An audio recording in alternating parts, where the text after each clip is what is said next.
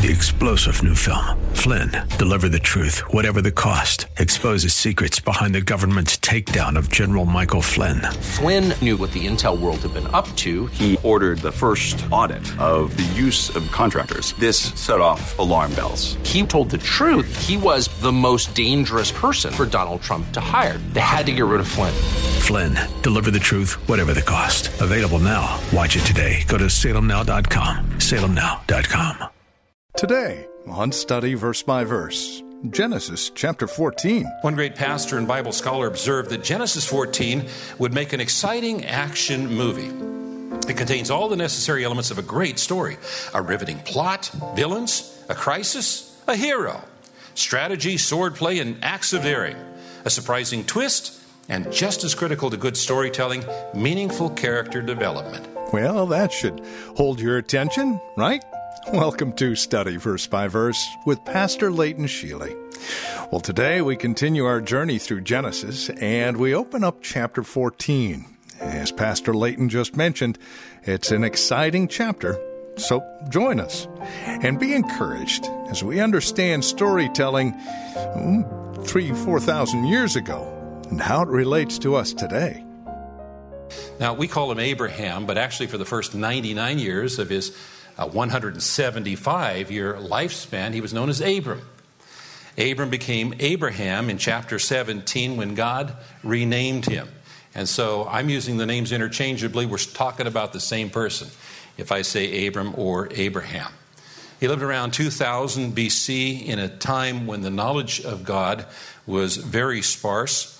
Civilizations worshipped many gods of their own invention that they had created, and they used superstitions to explain what was unexplainable. They didn't recognize the existence of one true creator of all things. But Abraham claimed there was only one true creator and that all of their gods did not really exist, and he staked his life on this belief. And today, this man is revered by the majority of the world as the father of faith. And his story is preserved for us in Genesis and tells us much about what we need to know about faith. The biblical biography of Abraham has much to teach anyone who wants to know God. And as we study the life of Abram and Sarah, we learn about what faith is and how to walk by faith. And we discover that if we trust in the Lord, that there is no test that is impossible, and there is no failure that is permanent. Now, we're introduced to Abram and Sarah and Abram's father Terah and his nephew Lot in Genesis chapter 12. And in Genesis chapter 12, Abram and his household all flee to Egypt because of a famine in Canaan. The mistake that he made was not praying to God for guidance before he took off. And so when he got to Egypt, he resorted to scheming in order to protect his life. See, Sarah was very, very beautiful. And so he was afraid that somebody might kill him so that they could marry his wife, now a widow. And so he asked to be introduced as her brother, which would also make him her guardian. And as his guardian, he thought he could deflect any would-be suitors for Sarah. But his plans didn't account for the romantic attention of Pharaoh himself. And so Pharaoh took Sarah to become one of his wives. But before they came together, Pharaoh found out that Sarah was already married to Abram. And although Abram could have been killed for what he did, instead Pharaoh sent Abram and all of his party away, and they returned to Canaan. Now in the next chapter, chapter 13, we find a transformed Abram. He is no longer scheming for safety and comfort and wealth. There is a problem that's revealed in this chapter between he and his nephew Lot. They were having a problem about having enough grazing land for their livestock.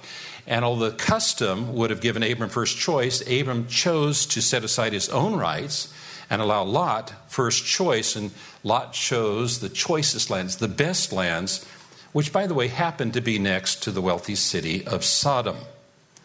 And so we find that Lot looked towards Sodom, and then he moved towards Sodom. And now in this chapter, we find out he moved into Sodom. And so that information then provides us the setting for the events that are recorded in chapter 14. One great pastor and Bible scholar observed that Genesis 14 would make an exciting action movie. It contains all the necessary elements of a great story: a riveting plot, villains, a crisis, a hero, strategy, swordplay, and acts of daring, a surprising twist, and just as critical to good storytelling, meaningful character development. By the time the crisis resolves, we know these people. We've seen their motivations. We can appreciate the potential for good. We grieve the flaws of some, and we admire the greatness of others. But most important of all, this exciting narrative is a goldmine of great truths. It's a goldmine of spiritual truths. Now, chapter 14 describes a typical war of the ancient world in which powerful kings formed a coalition to subjugate the land that had been promised to Abram. For a dozen years, the cities of Canaan had served Chedorlaomer as a vassal city, as vassal cities, meaning they paid him heavy taxes in exchange for his protection. Now, according to the arrangement, he guaranteed their safety from any potential marauders, but if they failed to pay him, they would need protection from him. And after 12 years, the kings of the 5 cities of the Jordan River Valley, Sodom, Gomorrah, Admah, Zeboim, and Zoar, also known as Bela, decided that the time had come to stop this extortion. And in response to this, and in an effort to put down this rebellion, 4 powerful kings from the east invaded the Jordan Valley near the Salt Sea, which we know today as the Dead Sea, defeating all of the forces in the region and plundering these 5 kings, and in the process taking Lot captive. You know, when you enroll in the school of faith, you never know what's going to happen next. In one chapter, you find Abram settling a boundary dispute with his nephew, and you come back to the next chapter, and you can see him gearing up for battle with a powerful enemy. Now, why is this so? Well, for one thing, God wants us to mature in every part of our life, and maturity doesn't come easy. There can be no growth without challenge, and there can be no challenge without change. And the life of faith presents challenges that keep us going and keep us growing. So that is an introduction. Let's look at Genesis chapter 14. At this time, Amraphel, king of Shinar, Arioch, king of Eleazar, Chedorlaomer, king of Elam, and Tidal, king of Goyim, went to war against Bera, king of Sodom, Bersha, king of Gomorrah, Shinab, king of Admah, Shemeber, king of Zeboim, and the king of Bela, that is Zoar. All these latter kings joined forces in the valley of Siddim, the Salt Sea. For 12 years they had been subject to Chedorlaomer, but in the 13th year they rebelled. In the 14th year, Chedorlaomer and the kings allied with him went out and defeated the Rephaites in Ashtoreth Karnaim, the Zuzites in Ham, the Emites in Kaveh Kiriathaim, sorry about the pronunciations, Kiriathaim, and the Horites in the hill country of Seir as far as El Paran near the desert. Then they turned back and went to En Mishpat, that is Kadesh, and they conquered the whole territory of the Amalekites, as well as the Amorites who were living in Hazazon Tamar. Then the king of Sodom, the king of Gomorrah, the king of Admah, the king of Zeboim, the king of Bela, that is Zoar, marched out and drew up their battle lines in the valley of Siddim against Chedorlaomer, the king of Elam, Tidal, the king of Goyim, Amraphel, the king of Shinar, and Arioch, king of Eleazar. 4 kings against 5. Now the valley of Siddim was full of tar pits, and when the kings of Sodom and Gomorrah fled, some of the men fell into them, and the rest fled to the hills. 4 kings seized all the goods of Sodom and Gomorrah and all their food, and then they went away. They also carried off Abram's nephew Lot and his possessions, since he was living in Sodom.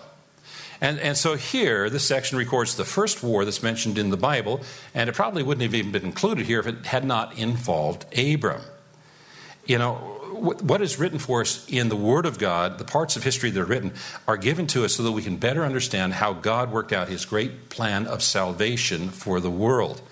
And so these historical facts are often given so that we can have windows into spiritual truth.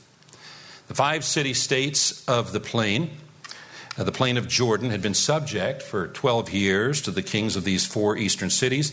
They revolted against them, and this, of course, was a declaration of independence, a declaration of war. And so the 4 kings invaded the plains of Jordan to bring these 5 kings and their cities into subjection. Now, we would consider, we would think that 5 kings should be able to defeat 4 kings, especially since they are fighting on their own turf. But the army of the 5 cities of the plain was soundly defeated by these invading kings. They were no match for the experienced, confident troops of Chedorlaomer. Tar and asphalt were native to the Dead Sea, which Josephus called the Asphalt Sea. Asphalt or tar still oozes in a liquid form from the southern part of the sea where these 5 towns once lay. Now, instead of using the tar pits for a strategic military advantage, many of the defenders ended up dying in those tar pits, and others escaped to the hill. Now, why does the Bible give us this detail? One suggestion is it's to underscore the incompetence of the kings of Sodom and Gomorrah and their armies. The fact that they met the enemy in the field suggests that the cities were not walled. Now, they had declared their independence a year or 2 before. They had a year or 2 to build a wall. Why had they not built a wall? And furthermore, they had that time to prepare the battlefield. And they were unprepared for the battle. So that's one possible reason, but more likely the detail is given to us here to underscore the power and competence of this army that would later be defeated by Abram's little army of 318 men, so that the reader would better understand and appreciate the significance of the victory. Abram, by the way, was only about 20 miles away from this battle. And these former armies that came and invaded were invading the land that was promised to Abram, but it didn't seem to disturb Abram at all. Abram knew that when God promised something, he always kept his promises. And so it was in God's hand. And so he didn't get involved in the war until he heard that Lot had been captured. Well, there are some lessons to be learned here, aren't there? And we trust and pray you are taking away some valuable insights into the faithfulness of God, no matter what the circumstances may seem. This has been Study Verse by Verse with Pastor Leighton Sheely from Church of the Highlands right here in San Bruno. If you would like to visit our website, it's highlands.us. You'll find past messages there as well as information about Church of the Highlands here in San Bruno, where we're located, and when we meet. Directions. Again, highlands.us. That's highlands.us. Tomorrow we're back in Genesis chapter 14. Join us then for Study Verse by Verse with Pastor Leighton Sheely. 3-star General Michael J. Flynn, head of the Pentagon Intelligence Agency, knew all the government's dirty secrets. He was one of the most respected generals in the military. Flynn knew what the intel world had been up to. He understood its funding. He ordered the first audit of the use of contractors. This set off alarm bells. The explosive new documentary, Flynn, Deliver the Truth, Whatever the Cost, uncovers the facts behind this scandal. Flynn told the truth. He was the most dangerous person for Donald Trump to hire. I find out the worst enemy that I'm going to face in my life is right here in America. They took my assessment and they wanted me to change it. And I was like, I'm not changing it. They had to get rid of Flynn. With in-depth interviews, archival footage, and never-before-seen personal records of the man behind the headlines. I just felt like I was drowning. Flynn, Deliver the Truth, Whatever the Cost. Available now. Watch it today. Go to salemnow.com. salemnow.com.